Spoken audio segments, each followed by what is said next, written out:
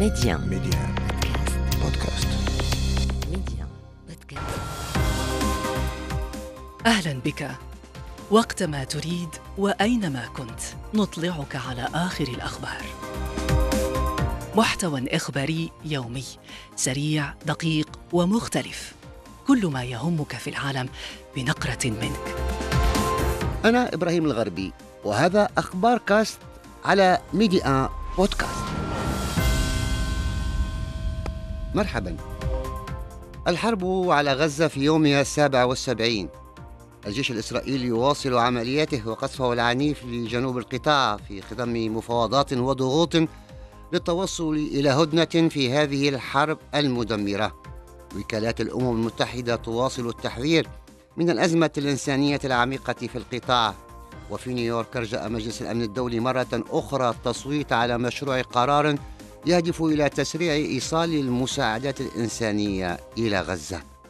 الولايات المتحدة تعلن أن أكثر من 20 دولة انضمت إلى التحالف الذي تقوده لحماية الملاحة في البحر الأحمر من هجمات الحوثيين في اليمن على خلفية الحرب في غزة. المغرب يتجه نحو سنة جافة أخرى بسبب التراجع الكبير في التساقطات المطرية خلال الأشهر الثلاثة الأخيرة.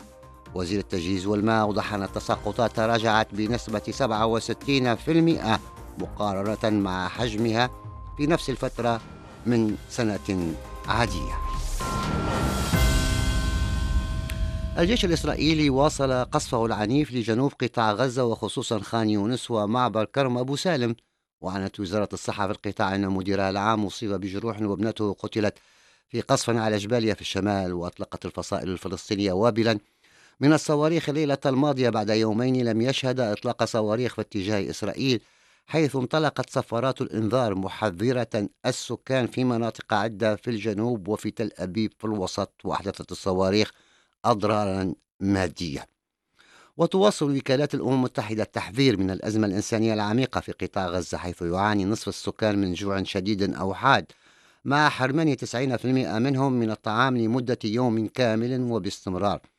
وأفاد تقرير لبرنامج أممي يرصد مستويات الجوع في العالم أن كل شخص يعيش في قطاع غزة سيواجه مستوى عاليا من انعدام الأمن الغذائي الحاد في الأسابيع الستة المقبلة. وتوقع تقرير برنامج التصنيف المرحلي المتكامل للأمن الغذائي EBC الذي يصنف مستويات الجوع من 1 إلى 5 أنه بحلول 7 من فبراير، وفي السيناريو الأكثر ترجيحا سيكون سكان قطاع غزة جميعهم نحو 2,200,000 نسمة عند مستوى جوع يلامس الأزمة أو ما هو أسوأ.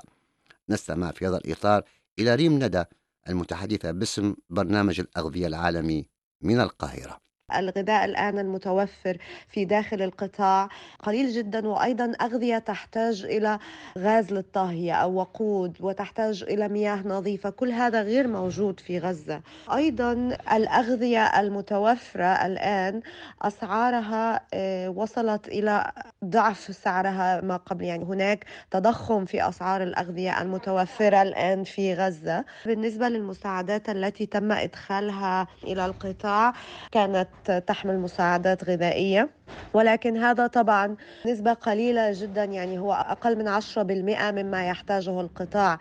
يجب أن نتذكر أن قطاع غزة كان يدخلها في اليوم الواحد 500 شاحنة بها كل الاحتياجات، ليس فقط الغذائية ولكن كل احتياجات القطاع. منذ 7 أكتوبر لم يدخل قطاع غزة سوى المساعدات والشاحنات التي دخلت عبر معبر رفح الحدودي.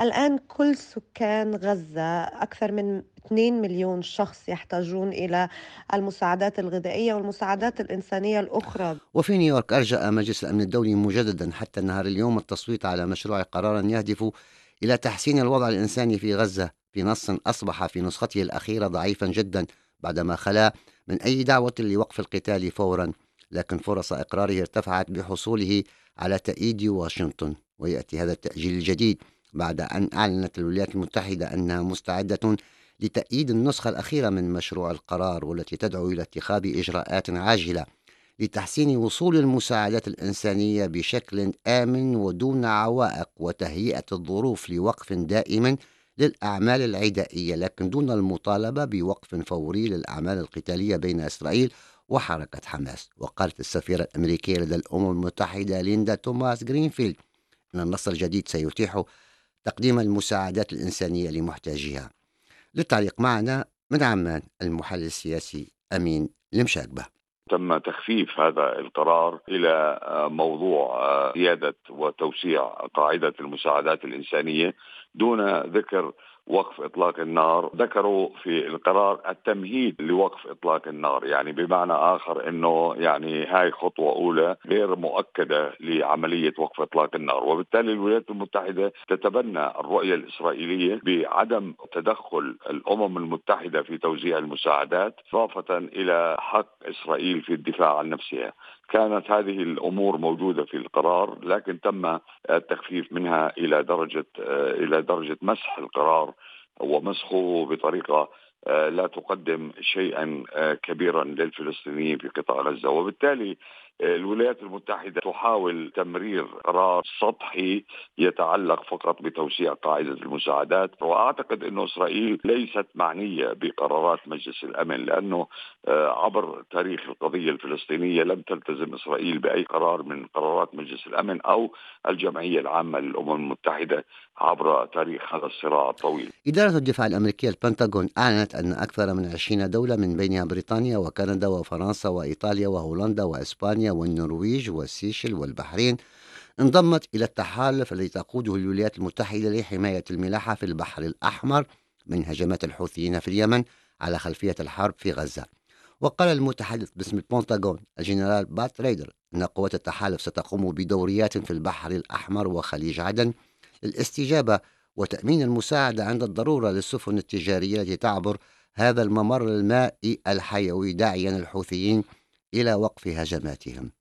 للتعليق معنا من بيروت الخبير العسكري والاستراتيجي عمر معربوني. نعم بالتأكيد، يعني تستطيع هذه القوة البحرية والقوة الجوية المرتبطة بها أن توجه ضربات لليمن، لكن ماذا ستضيف هذه الضربات؟ يستطيع اليمن الآن أن يهدد وأن يضغط وأن يؤثر يعني في ثلث التجارة العالمية في ممر بحري مهم جدا هو البحر الأحمر وباب المندب كمضيق، يعني وهو ممر إجباري لثلث التجارة العالمية كما قلت. في المحصلة تستطيع هذه القوى أن تضغط، لكن لا تستطيع أن تمنع اليمن يعني من تعقيد الوضعية في البحر الأحمر وفي باب المندب.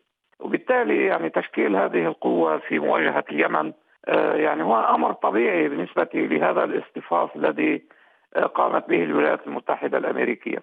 تقديري أن هذه الأمور لا يمكن أن تصل إلى مرحلة إخضاع اليمن، لأنه اليمن أعلن بشكل واضح أن سيستهدف السفن الإسرائيلية، السفن المتجهة إلى إسرائيل.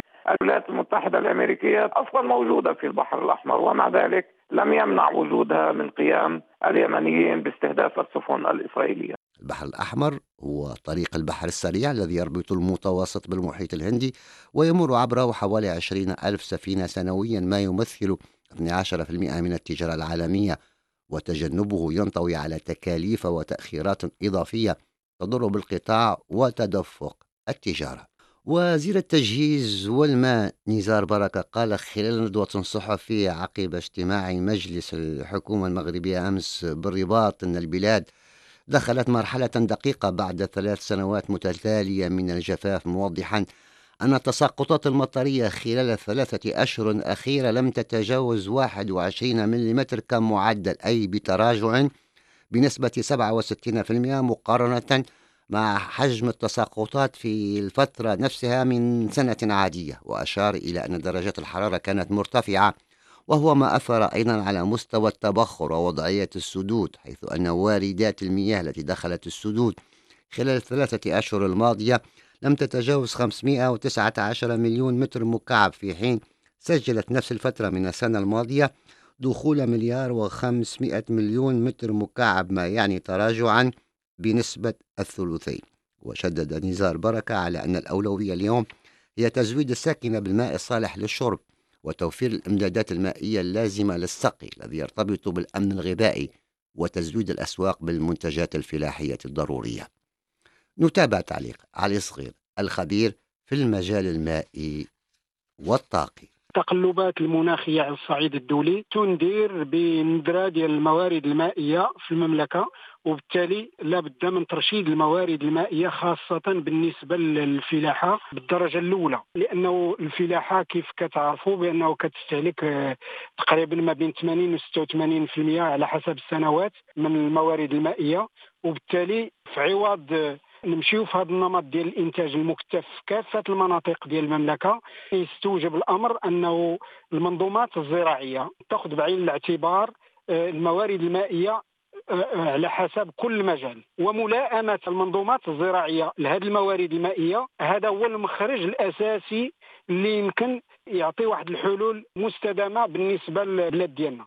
فيما يتعلق بالجانب ديال التحليه ديال المياه ديال البحر، بطبيعه الحال بان على الاقل واحد 10 ديال المدن كيمكن لها تاخذ الموارد المائيه ديالها من التحليه ديال الماء ديال البحر، يعني ما عندناش حل اخر. السياسات الحكوميه في المجال ديال التحليه الماء ديال البحر يجب ان تعطي اهميه قصوى للتاثير البيئي، تحمي التعدد البيئي داخل المجال البحري. في تصويتها على أهم أحداث السنة التي نودعها بعد أيام، اختارت هيئة تحرير الميديا غزة تحت الحرب شخصية سنة 2023 لكل ما تمثله من رمزية وأهمية، فيما ذهب اختيار الصحفيين إلى المخرجة المغربية أسماء المدير كشخصية السنة الثقافية لتميزها في المغرب وخارجه، والحارس المغربي ياسين بونو شخصية السنة الرياضية لتألقه العالمي. ونشرة أخبار كاست انتهت. أخبار كاست، اختيارك، اختر أن تشترك معنا.